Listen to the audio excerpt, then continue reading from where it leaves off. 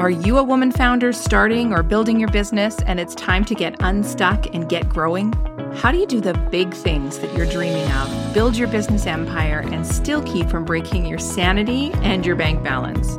Yes, I said empire. We don't play small around here. You aren't starting a little business or creating a side hustle. You are building your business empire. And if you want it, we are going to help you go get it. This is the One Step Empire from She Corporated, and we're here every week to help you build your business and create freedom through success as an entrepreneur. This is the podcast for women founders who are building their dreams one step at a time. We aren't going to let you play small just because your budget might be. There are hundreds of ways you can create incredible impact in your business with the resources you have right now, and we're going to help you do that each and every week. Massive success in simple steps. That's what One Step Empire is all about.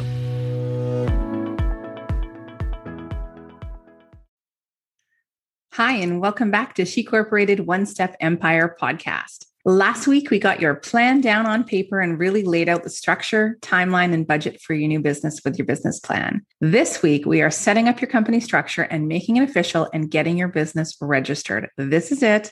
This is when it all gets real. In both Canada and the United States, you have a few options to set up your company structure. So we're going to do broad strokes here to give you an overview, and then you can dig a little bit deeper to get information for your particular region. So broad strokes, there are three main types of businesses. There's a sole proprietorship, and this is the simplest to set up. However, there's no distinction between the business and the owner. So your taxes are filed as one. The business taxes are actually part of your personal taxes. You're personally liable for any debts that the business incurs. And if you do choose to start with a sole proprietorship and you're not using your own personal name as the business name, then you will likely be required to register the name that you choose. So in order to complete this step, you'll need to have chosen your business name.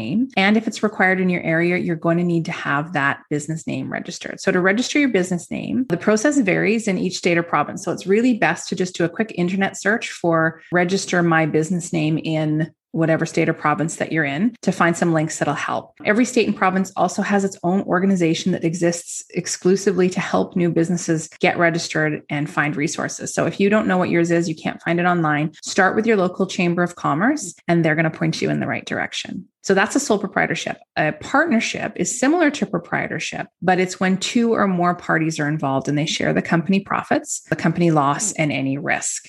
The corporation is an independent legal entity that exists separately from the people that own and manage it. So the owners are actually considered shareholders.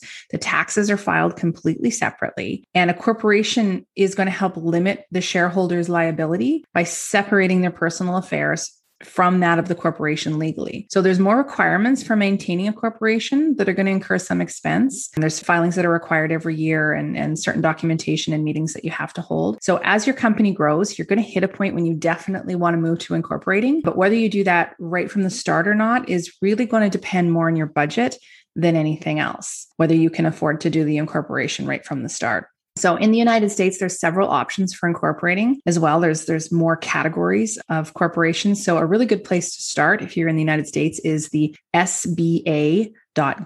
And we'll drop that link in the show notes for you. But this is one step where you're going to be best advised by an attorney or an accountant familiar with your local laws in your state or province who can advise you on the best fit for your difference because it really does vary. After you've decided on your company structure, you're going to need to register for your state or provincial tax ID, a federal tax ID. And again, in the US, you can find all of the links on how to register for that at sba.gov. And then in Canada, you can start at the canada.ca site, and we'll drop the link for that as well in the show notes. And it will tell you all about how to register for your federal tax numbers.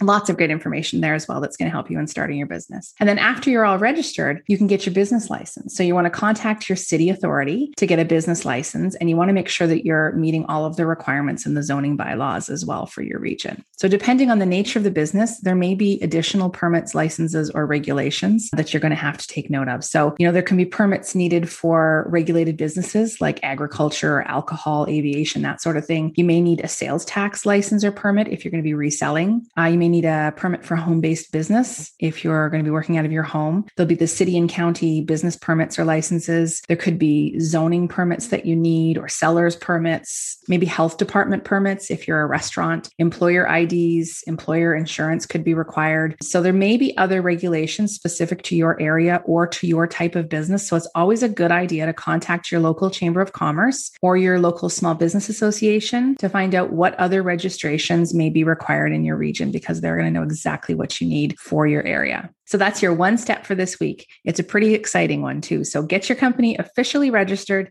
and ready to do business. Now, next week, we are going to start building your online ecosystem to grow your audience and show your new business to the world. So make sure that you subscribe to the podcast if you haven't already, and make sure you drop us a rating or a comment, and then hit us up on @SheCorporated on social, and we'll see you back here next week. Thanks for hanging out with us and listening to the One Step Empire podcast. All the resources you need are found on our site, shecorporated.com. There are free downloads. The link to join our community of women entrepreneurs is there. All the show notes for every podcast episode, links to everything we've got going on, and the link to subscribe to the magazine for women founders, She Corporated Magazine. All of it can be found at shecorporated.com on the web. Make sure you follow us at She Corporated on Facebook or Instagram, and set aside some time this week to put into practice what you learned today on the podcast. Block some time on your calendar in the next 7 days and really commit to putting it into practice and not just on your to-do list, because massive action creates massive results. You can do this, and we're here to help.